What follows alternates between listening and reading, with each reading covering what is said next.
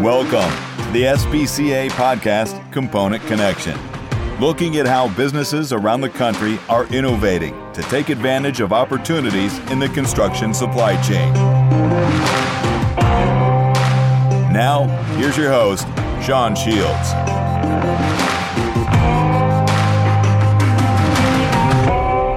Welcome, everyone. On today's podcast, brought to you by the Structural Building Components Association and LMC, we are going to continue our discussion with Brian Kirchhoff, president of KA Components in Otterbein, Indiana. On this episode, we are going to talk more about how his company has thrived doing work with LBMs and what it takes to keep his customers happy. Brian, welcome back to the podcast.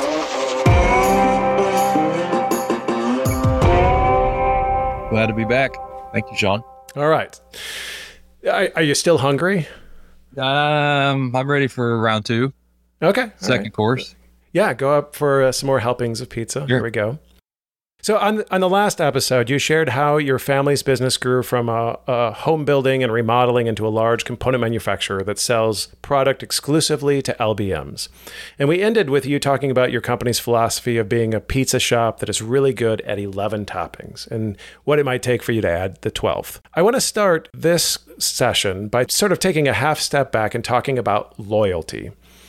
You touched upon this a little bit, but I want to get into more depth and in what ways does your approach rely on your customers' loyalty? And then how did you go about developing a company approach and a company environment where you're always tending to that loyalty? First, I agree. It's a twofold trust. That's what creates the partnership. And for us, it's about being transparent and having sometimes a difficult conversation with our customer, but yet having all the cards out on the table, sticking to our morals, realizing that even though the grass may look greener on the other side, it isn't, at least from our perspective. We don't necessarily run their business. They don't run ours, but together we can be successful in how we go about business. That's really what we try to do day in and day out. You get into pieces and parts like delivery dates. We'll be damned if we miss the delivery date. So I don't want to say it that way, but our goal is, and what we strive for, and from probably a warranty perspective, could say we don't miss a delivery date. That is, we're beholden to that. That's a commitment that we make to our customer, and we're going to hit it. And then you just continue to build from there on conversations and deliverables and commitments that we make that build trust. So in other words, I mean, not that most businesses are sort of operating off of that assumption for the most part, right? Of you're paying for X and I'm going to give you X. But what you're saying there is that you want to make sure that the cornerstone of your business is that reliability, right? Like if you tell one of your LBM customers that has been loyal to you, they've been pushing work your way for however many years, that if you say, okay, you want an X date, I can do X date, it is absolutely going to be there on X date. They're never going to be like, where's my trusses or anything like that. Right. I guess down to our word and our commitment.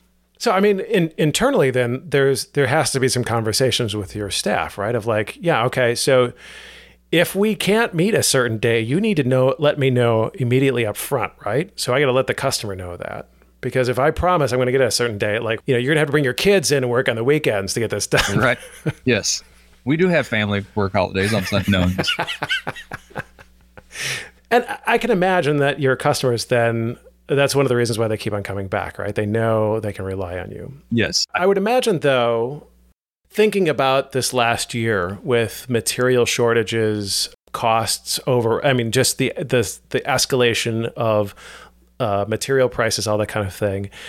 How did those conversations go with your customers to sort of temper their expectations and make sure that they know? You use the word transparency, but I'm curious what that looked like for you guys when you were living through that. It looks probably like what you think it does. There are moments that the news is not great, but for us, the thread runs through the entire organization. And it has to, from the moment that we're awarded a job to how does that turn into a schedule, and people are looking at it, and capacity planning goes into some of my involvement, which is procuring material. And all of us know in this business, some of those things get harder the last few years. Others have stayed the same, but it's stabilizing ourselves on just straight up honesty and the old adage of don't overcommit.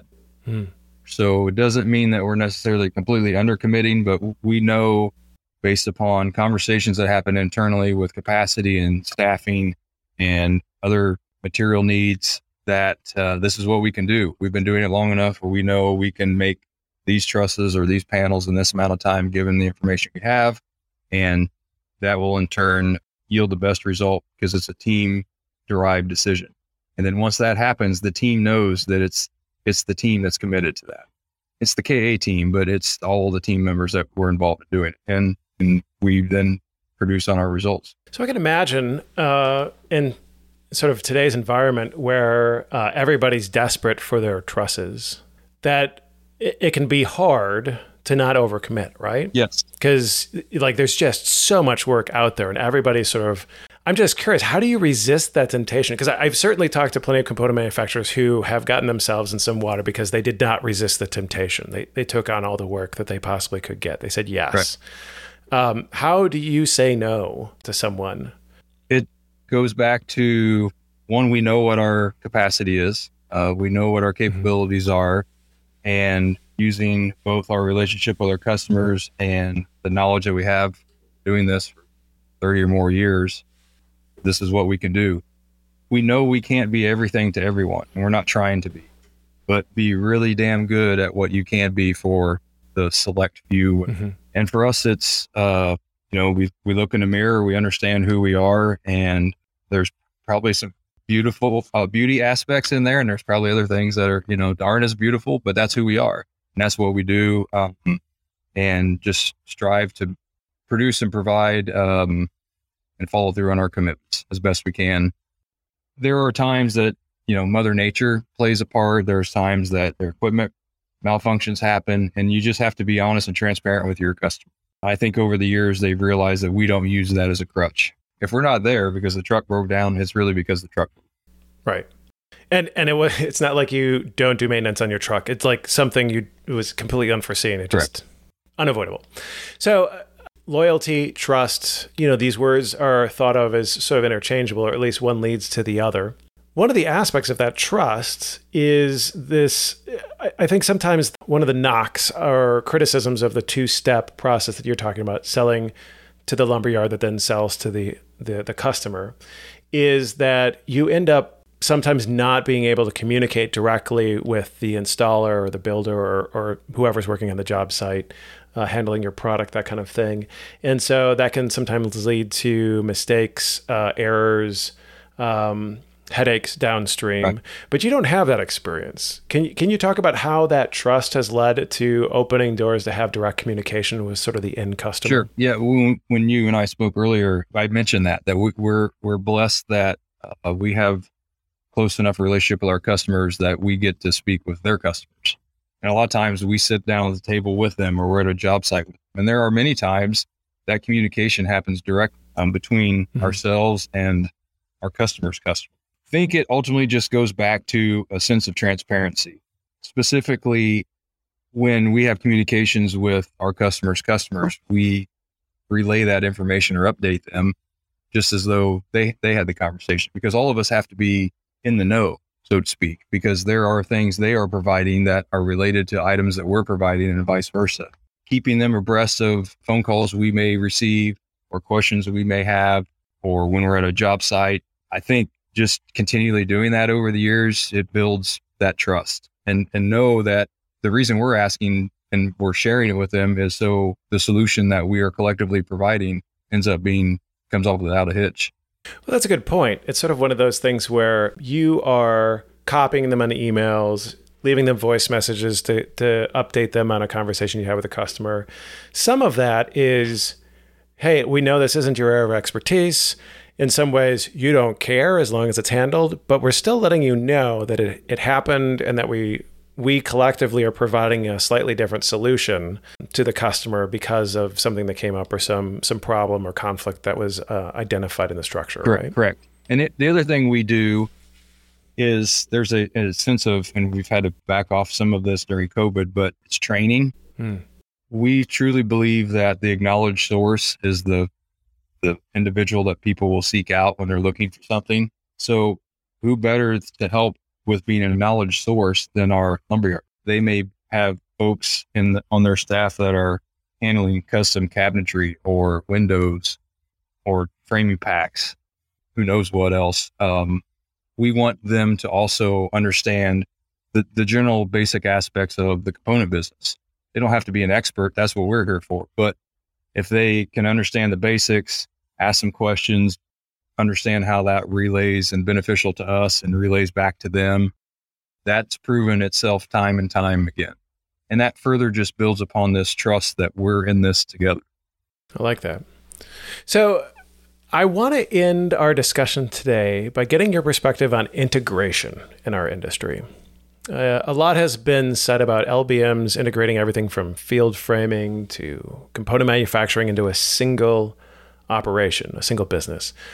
But your model clearly thrives by keeping the entities separate, right? There's the LBM and there's the component manufacturer, two separate businesses. Yet you're still allowing that LBM to offer a one-stop solution to their customers. It's working for you. And I'm just curious, from your perspective, what advantage does your model, two separate companies, provide to the market over a fully integrated one? What may they not be able to do that you can do? I think there's a nimbleness to it, a perspective that's a little different. But I also look at it, and I know some of the folks that work in places where the integrations happen, and it's interesting. Their perspective can be somewhat similar to ours. We sell to LBMs that happen to be different independent lumber yards and owned by different companies. They transact with the same ones. They're just all under one umbrella. From their perspective. But I believe the difference gets to be just grit. I think at the end of the day, it is grit. And there is a unique personalized solution and a personal service that the LBMs that we deal with bring to their customers. And it is clear that they will spend the time and the effort to be the subject matter expert, but they'll also help almost to the part of helping people move into their home. It is truly personal relationship that they're building. Not saying others don't, but that is what we see every day. And so when we're working with people that help build dreams, that's pretty cool stuff. Yeah, at the end of the day, that's what's really awesome about this industry, right? We're not making widgets. We're building houses. Right. These are people's shelter, their lives. This is where they build all these lifelong memories. They raise their families, all that kind of thing. So that means something, right? Yes, it absolutely does. And it means something for us to work with them. And I think it empowers our team to feel as though that we are providing more than just a solution. We do provide solutions, but it's you're helping make someone's dream or making their dream become a reality. Brian, thank you so much for being on the podcast. Absolutely. Thanks for inviting me. If you've enjoyed what you've heard, please give this podcast a favorable rating and share it with others. Also, consider subscribing to SBCA's Component Connection podcast on whatever platform you use most. That way, you'll immediately know when we publish our next podcast. Again, I'd like to thank LMC for connecting Brian and I. We'll be talking with more SBCA LMC members in future podcasts.